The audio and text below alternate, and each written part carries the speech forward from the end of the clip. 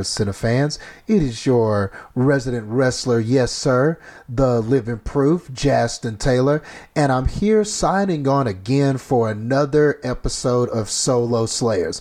And that means that it'll just be me on tonight. I'm going to review 3 movies that I had the fortunate opportunity of seeing, and unfortunately my other podcast colleagues, Heather and Sterling, did not get to see these films. But I thought that these films also deserved a review for our podcast listeners, so I took it upon myself to just give you the rundown of these 3 films that I was fortunate enough to see recently. And those films are going to be Motherless Brooklyn, Harriet, and Ford versus Ferrari. So I'm going to just talk about those in depth and talk about my likes and dislikes for each one of those films. And I will be giving scores for each one of those films as well. So to kick this off, we are going to start with Motherless Brooklyn. And this is a directorial debut for Edward Norton. As well, and Edward Norton also stars in this movie as its main character, and it's also got some other people that you might recognize, like Alec Baldwin and William Dafoe, and Bruce Willis is also great in here too for the little time that he's in. But I'd be remiss if I didn't say a few things about Edward Norton. I've always been a fan of this actor. I was sad to see him go whenever he left the MCU after The Incredible Hulk. It'd be interesting to see what would have happened with that character, or how an actor like Edward Norton would have reacted to some of the things that they wound up doing with the Hulk, but we didn't get that, so that's neither here or there. But this is an actor whose acting ability I've always respected, and Edward Norton just always kind of stuck out to me as that good dude. You know, he was always just a person who, if I saw that Edward Norton was in a film, I knew that at least if there was anything I could count on, I knew his part in it would be good. And American History X is one of my favorite movies with him in it. Just a fantastic virtuoso performance. If you haven't seen that, and I don't know who hasn't, but if you haven't seen American History X, you need to get on that. And I'm pretty sure, and the last time I checked, it was on Netflix for a little bit. So you might want to check there if you haven't seen that film. The Illusionist is another great film that starred Edward Norton. He was also very good as a supporting character in Birdman. I really thought that he was wonderful in that film as well. So Edward Norton has always been one of those guys that I've respected. And when I found out that Edward Norton was going to be directing a whodunit kind of noir mystery type of film, and that he was directing, I was on board, and I had to see this movie, and I'm glad that I got a chance to do so. And overall, where I landed with this film is generally positive. I did enjoy this film overall. And this is a really good story here. Edward Norton's direction is very good in this film. He's great. He definitely has an eye for building a sense of atmosphere. The cinematography was dark and gritty and dreary, just like it needed to be for a story like this.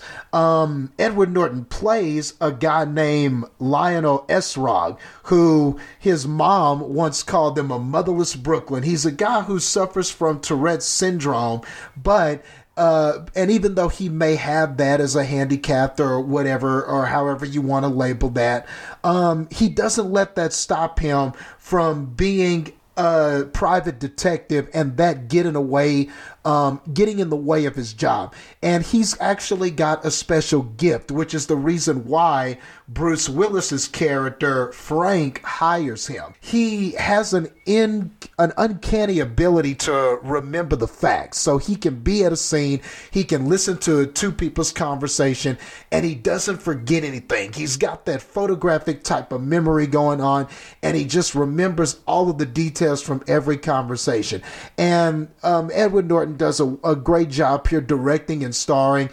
He's so believable as this character, and he's very compelling as this character, and that definitely is the glue that holds this thing together. That's what this narrative is driven on, and I thought that Edward Norton really shined in this. He does do an excellent job, whether he was behind the camera or in front of it for these scenes, and in this, of course, he was doing both at the same time, but he was really great here. I thought that he really knocked it out of the park with his performance, which really, if you've seen any of Edward Norton's stuff, you know that that's not a surprise.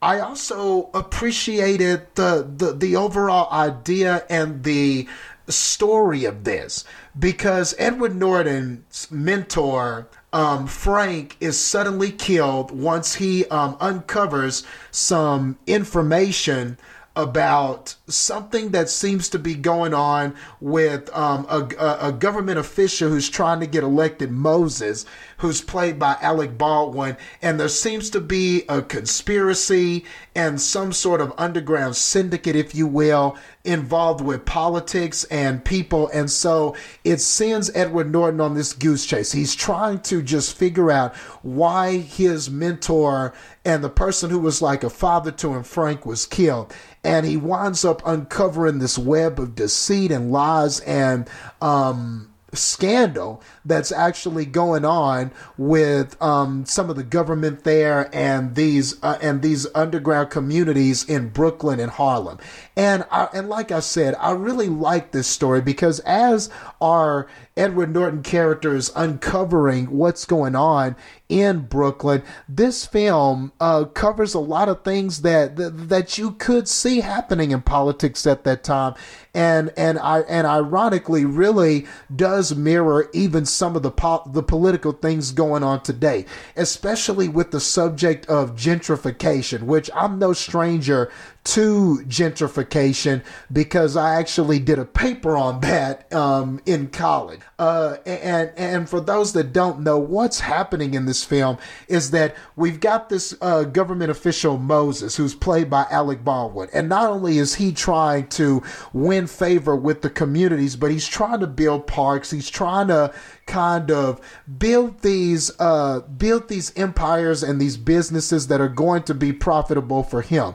However, in order to do that, he is kicking people who live in these rural areas and what he calls the slums, and most of this is comprised of poor people and black people and things like that. And basically the idea is, in trying to campaign and build this sort of this facade that he's trying to rebuild the communities and make the communities better and things like that, he's pushing good people out of their homes. So what happens with Edward Norton's character is that he kind of runs into the middle of this, and Lionel is trying to find out what is going on and what happened to his mentor, Frank. And he walks into all of this whole thing with the gentrification.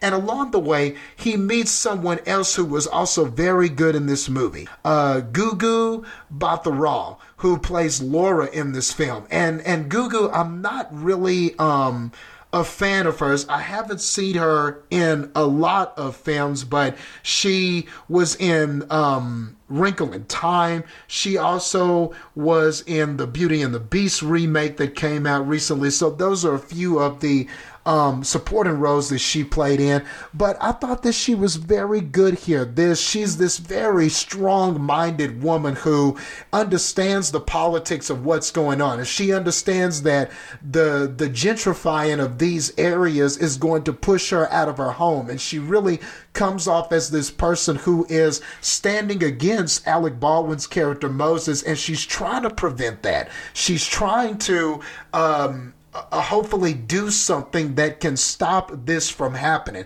And she's also protesting and going to different and making different speeches, talking to the people about how we're losing our communities and they're pushing black people out and things like that. And a lot of these issues aren't very far from the truth. When I researched gentrification, there are definitely examples of these rich people for their own self-interest pushing these poorer people out of their homes because, of course, they can't afford it, driving up land costs, and therefore it pushes these poor people out of their homes, pushes them out of the communities so that you can allow for the gentrifying of those areas and building business buildings and different things like that. So there are two sides to this coin, and our character Lionel, played by Edward Norton, is kind of caught in the middle of this.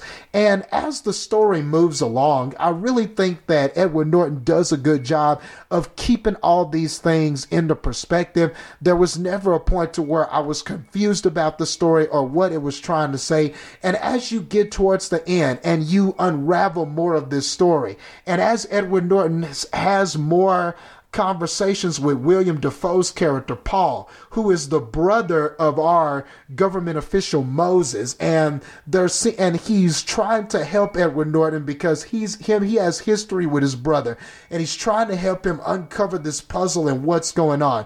And when you get to the end of this movie and you uncover that actually Gugu's character Laura is linked to Moses, and there's more than meets the eye, and there was this secret relationship that he was actually having with Laura's mother, and that was something that he didn't want to get out because an interracial relationship is something that he didn't want to get out. And so as you get to unraveling this, everything comes together quite nicely in the end, and the ending for the most part is mostly satisfying. Basically, a deal is made where Edward Norton understands what happened to his mentor, but now that he has sort of developed a love and appreciation for the character Laura, now it's more about protecting her. And as he unravels this web, he finds out that her life is in danger. So basically, this film ends with a trade-off being made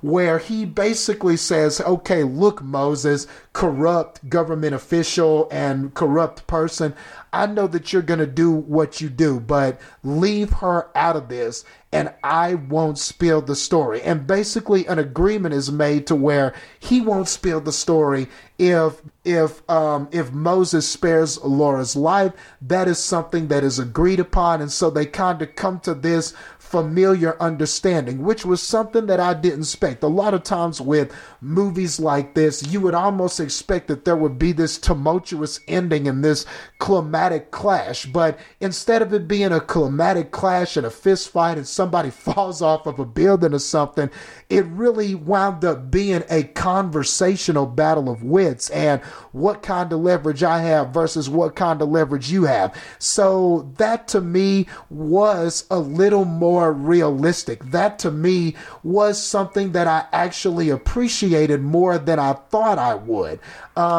So overall, I thought that Edward Norton did an impressive job here of putting together the story. If there are any dislikes that I have about this film is, I will warn you, this film is pretty damn long. It's 144 minutes, which basically puts it at about 2 hours and 20 minutes, 2.5 hours just about. And I don't know if the film warranted being that slow. It spends a lot of time setting things up, establishing characters and things like that, which you definitely think are necessary. But towards the middle, boy, does this film kind of drag, with us kind of looking for clues and our character being frustrated and him going for clues that lead to dead ends, and then him meeting somebody else who gives him a little clue here and a little clue there, and then it looks like he's in danger and now he's getting captured and getting interrogated. So there are a lot of moving parts and there are a lot of characters. And then with the whole political intrigue that Edward Norton was trying to set up, there are times where you feel like this film definitely drags. So, and I just wonder if it really needed to be 2.5 hours. And I think that kind of a lengthy running time, especially for a film like this, which is more about gathering clues and dialogue and characters having conversations and less about action and different things like that. I just don't know if everyone is going to have the patience for it. And the other thing that I will say quickly about it, as far as in the dislike section, even though I did appreciate the battle of wits, the resolution where there's just kind of this agreement and that's kind of the end of the film does feel a little like it wasn't quite as impactful as maybe it should have come off. Even though I appreciate what was done, I can't say that it had one of those satisfying endings where you're like, oh man, I see how this is going to solve a problem, or I see how all the problems were solved. I get that his friend, his new confidant and friend who he had confided in and cared about, is now going to live, and that's great. But beyond that, the film, it just kind of seems like things are going to continue and things are going to continue to be corrupt and different things like that. So it just didn't have the sense of closure that I think Edward Norton thought that this film was going to have. So if there's any complaint that I have, it would just be that for as long as the runtime was, and when you get to the payoff, I do feel that the payoff just wasn't quite as effective for how long we had to go and stick with this story through the end to get there. So overall, that would be my review for this film. Do I recommend this film? I think that I can, especially if you're a fan of Edward Norton. And it's been a while since we've had a film like this. This really just takes me back to films like Chinatown and different things like that, where you're this murder mystery and you're trying to figure it out and you're trying to unravel all these pieces. And something like that was something that I really appreciated, and I think that you will like the performances and you will love Edward Norton's turn. And I'm excited to see what else Norton does with his directorial debut. If I'm not mistaken, this film I know wasn't quite as successful at the box office, but I'm hoping that maybe it'll see a bigger turnaround whenever it comes to media. And I hope that Edward Norton doesn't give up, man. For this being the first film that for him to direct, I think the sky is the limit for him, and I would definitely like to see him do more. And you should go see this. So I'm going to give Motherless Brooklyn 70. Edward Norton stuttering, but finally getting to the point that he randomly remembered because he's got that photographic memory out of 100. Pretty solid film. First directorial film from Edward Norton. Check this film out. And with that, I am going to move on to Harriet. Now, Harriet is based on the historical African American activist, leader, civil rights revolutionist, Harriet Tubman. So, I mean, I think that we've done enough Black History Months in school, and it's been covered long enough. I mean, if you don't know who Harriet Tubman is, you should by now. I mean, I implore you to stop this right now and Google her. Excuse me there. Because Harriet Tubman is a very, very important person to American history. Her part and the creation of the Underground Railroad and how she took these slaves and liberated them, got them on a path to freedom, and how that impacted what was going on with slavery in America at that time is something that is not only commendable, but it's something that should be celebrated. She is a person that is revered by many people, especially in the Black community, the Black diaspora, in Black history here in this country. So Harriet is definitely an important person, somebody who should not be ignored, and she's a very, very pivotal figure in American history. And with that being said, I am happy to report that I really like this film. Cynthia Erivo, who plays Harriet in this movie, wow, does she do an amazing job. Her performance is emotional. Her performance is just so wonderful. She does such a great job being this person who is like, it was almost like she's this real life action hero, but she brought such a grace to this role, such emotions to this role. She really was great at capturing a lot of the hardships that Harriet went through, the determination that she had to do what she was doing in this film. So my hat is off to her, and I wouldn't be surprised if come awards time, and I want to say that there's already Golden Globe buzz, and I imagine that there will be Oscar buzz. I wouldn't be surprised, because she definitely gives one of the better female performances of the year. Well, really even better performances, honestly. So I do expect to see her name around awards time. And Kasi Lemmons, I think, does a really good job with the story and what we got here. This chronicles Harriet starting off as a slave, and it chronicles her escape from slavery to where she kind of becomes this through the invention of the Underground Railroad, where she was liberating slaves, and then all the way up until the end of the film, where she ultimately becomes an abolitionist. So that's kind of the trail that this takes. There are some other solid performances here. Janelle Monáe, who plays Mary or Marie, was another great character in this, because whenever Harriet makes her escape from slavery and winds up further in the North, where they are basically liberating slaves and writing them out documentation and giving them their papers in order for them to be freed men and women. She is one of the people who houses Harriet and takes care of her and kind of gets Harriet back on her feet. And during that time period, they strike a friendship just after Harriet escapes from slavery. So I thought that she was good here as this caring person, this person who had been a free woman all of her life, but still have that heart and compassion and care for those who weren't free. So I thought that she did a great job. Joe Alwyn is another person that stood out in this movie, and he plays Gideon, who is he's the son of the slave owner family that had Harriet, that enslaved Harriet and her family. And I thought that he did a really good job here as this relentless slave owner who kind of always had this connection with Harriet since childhood, and him trying to reestablish that, and him trying to keep everything in control like his dad had it, and him not really learning any lessons, and it kind of showing that ongoing tradition of slavery and the mindset of slave masters, and how that even overtakes the children. And so in this chase to try to find Harriet or try to stop the Underground Railroad, he plays a great antagonist character in this that I thought.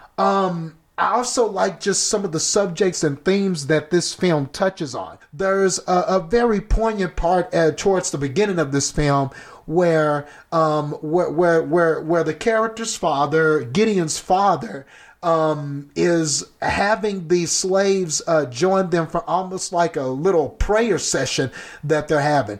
And they're reading these verses from the Bible. And the Bible is he's telling his slaves, look what the Bible says. You need to be a good slave, and you need to obey us, and you need to do what we say. And then he has one of them, I believe, lead them all in a prayer. And basically in the prayer, he's having the slaves say, yes, Lord, we want to be good slaves and keep us obedient and keep us healthy so that we can do the job that we need to do. And that was one of the things that I was very happy was in there, because it is often misconstrued how much religion played a part in controlling slaves at that time, and in telling the slaves, look, you're Christian because you belong to this family, so you're going to be the religion that we tell you to be.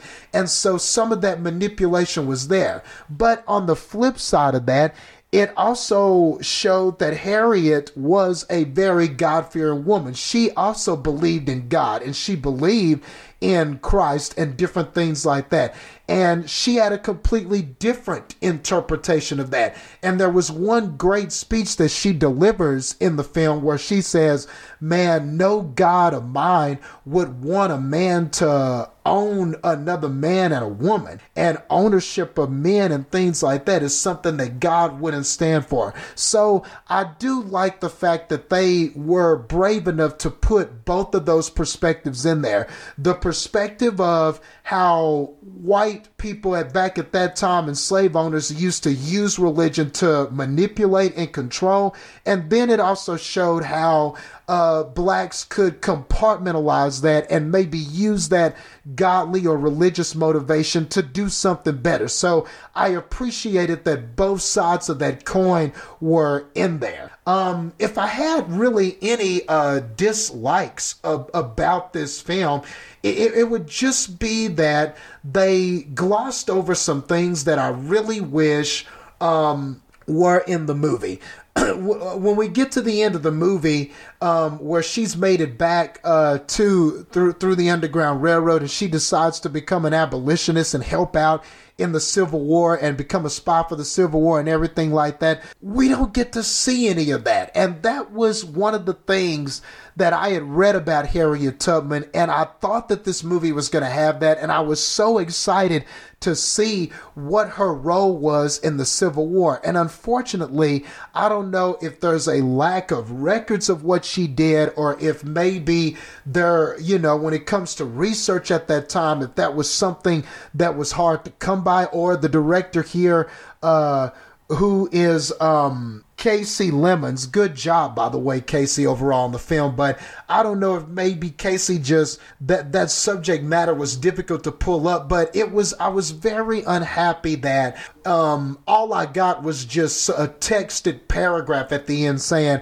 Harriet became a spy during the Civil War and liberated several people and was very instrumental in what happened in the Civil War. I wanted to see that, man. I wanted to see what she was doing as this spy, how she infiltrated these places, how she was able to gather information, and how that led to the further liberation and the abolition of slavery. So I wish the film had covered more of that. Another complaint I guess I kind of have is that I do understand that Harriet Tubman was a God-fearing woman and that she prayed, and that in her mind, a lot of everything that she did, she was following the Spirit. She was trusting God, and she was doing all of those things.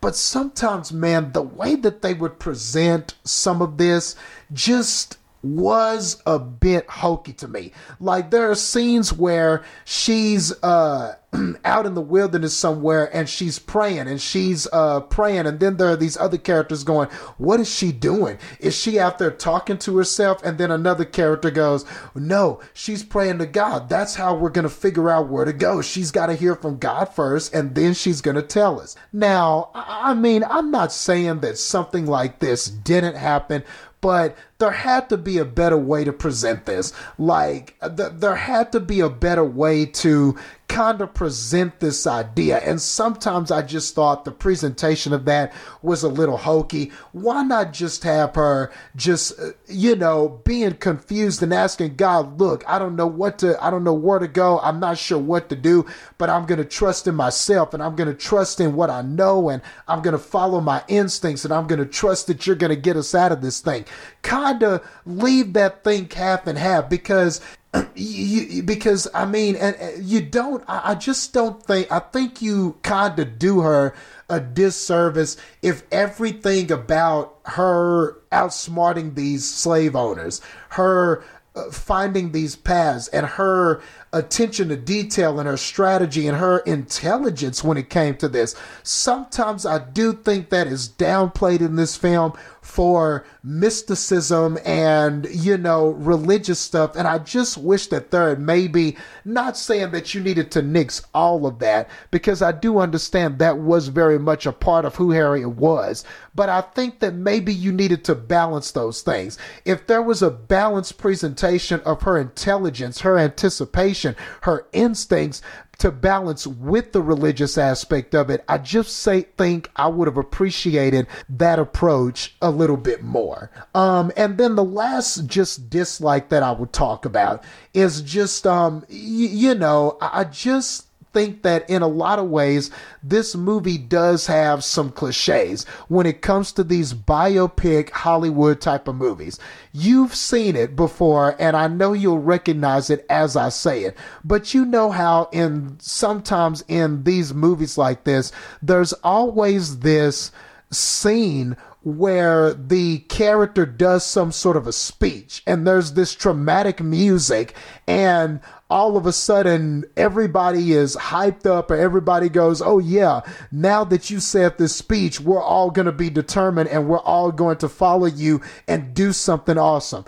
And unfortunately, this film has one of those. There's this scene where she's standing there, and it's just one of those just kind of cringeworthy scenes that you've seen before, where a character sits there and goes, look, I don't know about anybody else, but I know what I've been through, and I don't want anybody else to go through that. So you know what I'm going to do? I'm going to stand on my 2 feet, and I'm going to use those feet to march across the lines, and I'm going to stand up to all adversity, and I believe that, and you should believe that too. And then it goes,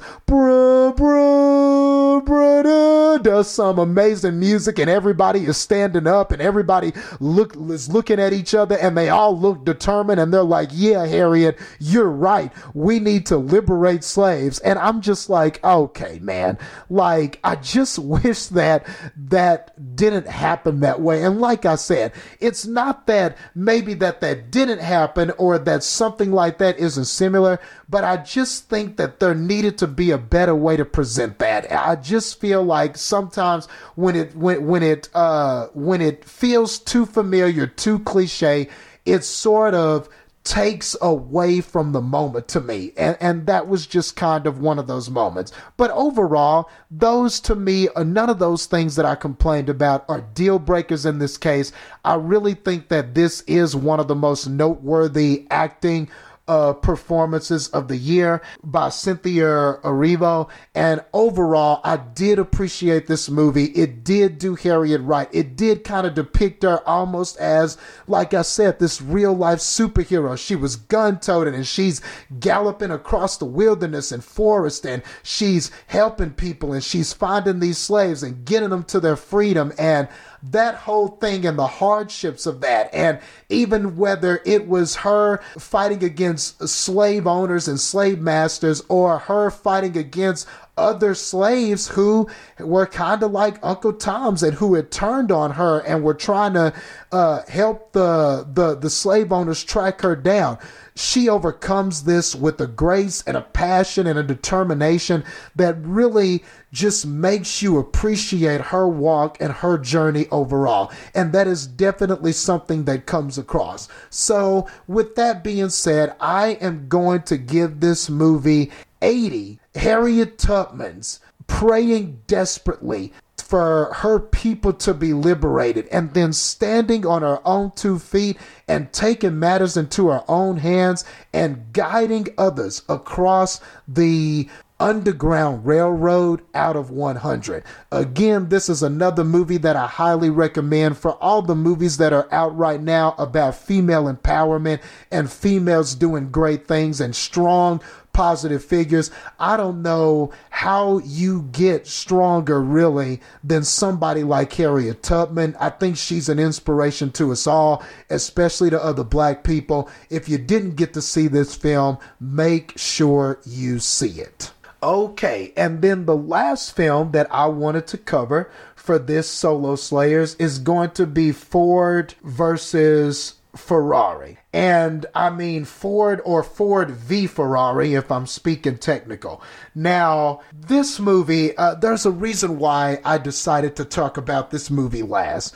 because you gotta save the best for last. And my goodness, man, Ford v Ferrari is probably one of the best racing, like car racing films that I have seen in a long, long time. And I mean, there have been a lot of great racing films over the years, but this one, man, just really takes the cake. Matt Damon, I'll start with him because Matt Damon and Christian Bale are both noteworthy here. But I just have to say a little bit about Matt Damon. Much like I was talking about Edward Norton earlier when I went over Motherless Brooklyn, Matt Damon is one of those actors that I've always respected, man. I just have always had the utmost respect for Matt Damon. I've always thought that he was a great actor. I do feel that he is underrated. I sometimes don't feel that he gets all of the credit that he deserves. And sometimes I think that might be for movie choices. I still don't know why you did Great Wall, Matt. I really wish you could explain that to me. But a lot of the times, man, I enjoy Matt Damon. What can't be said about the Jason Bourne movies? I mean, the Bourne trilogy is a very solid trilogy. Not that fourth one that came out with Jeremy Renner or whatever. I'm just talking about the main three with Matt Damon. So let's not go there. But Matt Damon does an excellent job in that film. The Talented Mr. Ripley is another film where he kind of plays this psycho character, and he's very good in that. It came out years and years ago. If you haven't seen The Talented Mr. Ripley, I urge you to see that. Matt Damon also wrote and starred in Good Will Hunting, and that was a film where he earned his first Academy Award for Best Screenplay. Wrote that with Ben Affleck, and Good Will Hunting is a fantastic film. And like I said, the Bourne movies, or what about The Departed? He was one of the biggest stars working in that. And lately, the past few years, The Martian was a great space movie. So, Matt Damon does have a resume with quality and good films. It's just that he hasn't always had the box office success to go with that. And that's unfortunate because he's one of those actors where I just don't know if he will ever quite get the credit that he deserves. But maybe that might change with this film, because this film is definitely one of the best films of the year. James Mangold directs this with such a grace and such a precision, and it has excellent cinematography. Every race just has such an intensity to it, and the camera angles that you get. And we don't often talk about sound editing on Cinema Slayers, but the sound editing for this, I won't be surprised if this comes up for a lot of technical awards come Oscar time, because the sound editing here, the roaring of the engines, the parts flying whenever a racer goes crashing into one of the side racing walls, or just the roar as the cars go speeding by and swiping by. All of these sounds are so on point and just so precise that it really puts you in the heart of every race. So I can't say enough about the sound editing and the direction of James Mangold in this movie. Matt Damon plays this character called Carol Shelby, who was this British race car driver, who was this former race car driver who has now become this automotive designer. And he sees an opportunity and he befriends, or he goes to his fearless British race car driver, Ken Miles, who is played by Christian Bale. And I'll get to Christian Bale in a minute because he was fantastic here. But of course, this friendship, it comes into play whenever Ford is trying to build a car that can compete with Ferrari because the Ford is losing business. They're trying to repackage their brand. And at this time, racing is all the rage. And Ferrari had this reputation. Their Italian vehicles have this reputation of always winning the races. And they were fast and people were gravitating toward them. And Ford, the car company, wanted a little bit of that pie. They wanted to improve their reputation and try a different way of looking at it. But the only way to do that is to legitimize yourself with racing. So that's what this film is about. It's about Ford going to these friends and these partners, Shelby and Ken Miles, and going to them and seeing if not only they can build a car, but build a car that can compete with Ferrari in the races. So that's what this film is about. And this just does such a great job of chronicling the friendship between Carroll Shelby and Ken Miles. And Matt Damon and Christian Bale are just wonderful. Anytime they're on screen, all of the conversations, they're just so believable in these roles, and they're just so compelling. And Christian Bale, man, he was perfectly suited for this role as kind of this broody, kind of eccentric, but loner type of guy, Ken Miles, who's got these quirky things about him, these eccentric ways about him. He's not the best talker. He doesn't play as well with others, but his instincts on a racing track, his understanding of cars and what makes them tick and the machinery and the mechanics, all of that is there. And you can just tell that he is a person who just has these uncanny abilities to be able to understand these things. And Matt Damon, or Carroll Shelby in this film, understands that. He knows that his friend is special and he needs his friend to go on this journey with him. But things don't always go so smoothly because there are members of Ford in this that even though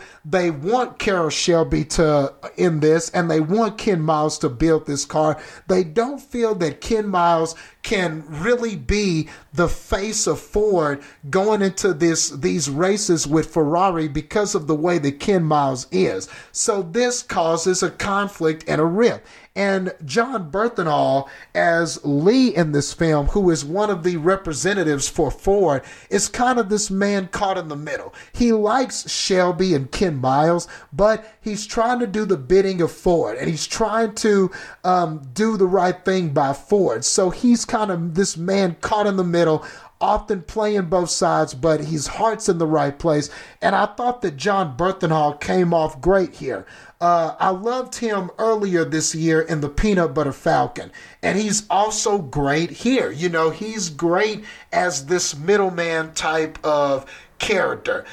You also have Tracy Letts, who plays Henry Ford, of course the son of the late Ford, but who is now the owner of the company. And I think he's great here too, as this man who feels disrespected by Ferrari and is trying to get them back, but doesn't quite understand everything about cars and everything like that. So he goes back and forth with executives and Shelby and Ken Miles, and of course this causes all types of conflict, but ultimately he is just a man who is trying to uplift and live out and really uphold his father's legacy and find a way to do that. And I think that performance is another one that comes off genuine. So yeah, Christian Bale is just again, just can't say enough about him. And whenever he's racing on the track and he's out there and he's in the car and he's going, or whether he's just building something for the car or trying to take parts out of a car so that they can lighten up the car's weight in order to try to see if it can go faster. He just does a phenomenal job. And I honestly would not be surprised if Christian Bale is up for Oscars this year. I really think that this is one of the best performances. But what may prevent that is that there are a lot of good performances here. So even though I thought he stood out as the best performer in this movie, it's not by much, because you have quite a few excellent performances in this. And like I said, the racing is fast and furious. And even when our characters have drama, even when there's the proverbial cliche kind of part where you have the characters kind of have a falling out, but then they kind of have to regroup and come back together. All of this just feels genuine. They have a way with the writing and the dialogue where nothing feels forced and nothing just feels like it was wasted motion.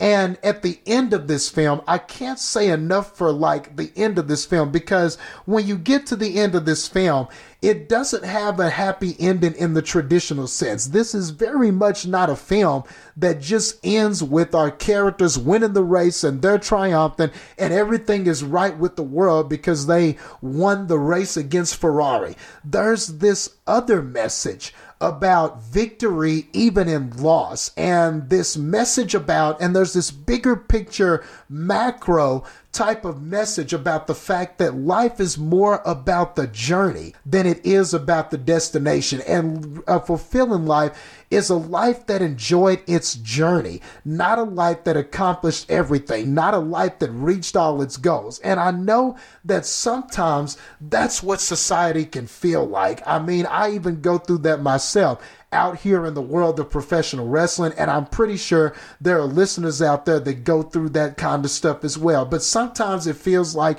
your life isn't fulfilled unless you're fulfilling some kind of goal or living some kind of dream, or, you know, a lot of times we define ourselves by what we're doing or what we're headed towards, but we forget to slow down and just enjoy our friendships. We forget to slow down and just enjoy the journey, the things that we're doing to get from point A to point B. And ultimately, that's normally where the most rewarding stuff is. And I think that definitely comes across in this movie, and that, even in its sadness at the end, made it such a feel-good movie because of that message and because of what the film was trying to say. And too often do you have these films come out and they really don't say anything. They highlight these characters. It has a story from point A to point B, but you don't always feel like you left with anything. Well, Ford versus Ferrari is not that film. Not only was I treated to a well-paced film, not only was I treated to some superb acting performances from Matt Damon, Christian Bale, John Bernthal, and the rest of the cast, but I left with something. I just left with that reminder to appreciate your journey as much as you do the destinations. So with that, we have arrived to the destination of the end of this podcast. Yes, I recommend Ford versus Ferrari. Like I said, it is one of the best films of the year, and the score is going to reflect that. I give this film 94 Christian Bale's Ken Miles racing vigorously, aggressively, and with determination around the track, overlapping Ferrari and Ferrari and their cars, and proving once and for all that it's all about the destination. That it's all about the journey that you take and not the destination out of 100. So I know I said a lot there. 94 out of 100. Definitely one of the best films of the year with some of the best performances. Go check this out. And with that being said, Cinefans, that's going to do it for this episode of Solo Slayers. Please check us out on Facebook. We're there on Cinema Slayers Podcast, and please give us a like. And that's where we post. We always trying to post the most updated movie previews. We always put in links to our podcast and things like that. A link of this will be up soon on that same Facebook site. You can check us out on Instagram at Cinema Slayers. You can also check us out at Cinema Slayers on Twitter as well. We also have the website cinemaslayers.com, where we have written reviews, links to some of these podcasts that we do, and different blogs and things like that. that. And you can also pick up Cinema Slayers merchandise on that website at cinemaslayers.com. So with that being said, that's going to wrap it up for me and this edition of Solo Slayers. So definitely check out Motherless Brooklyn, Harriet, Ford v Ferrari, and let us know what you think. And you will hear us again, and we will see you again next time on another fantastic episode of Cinema Slayers.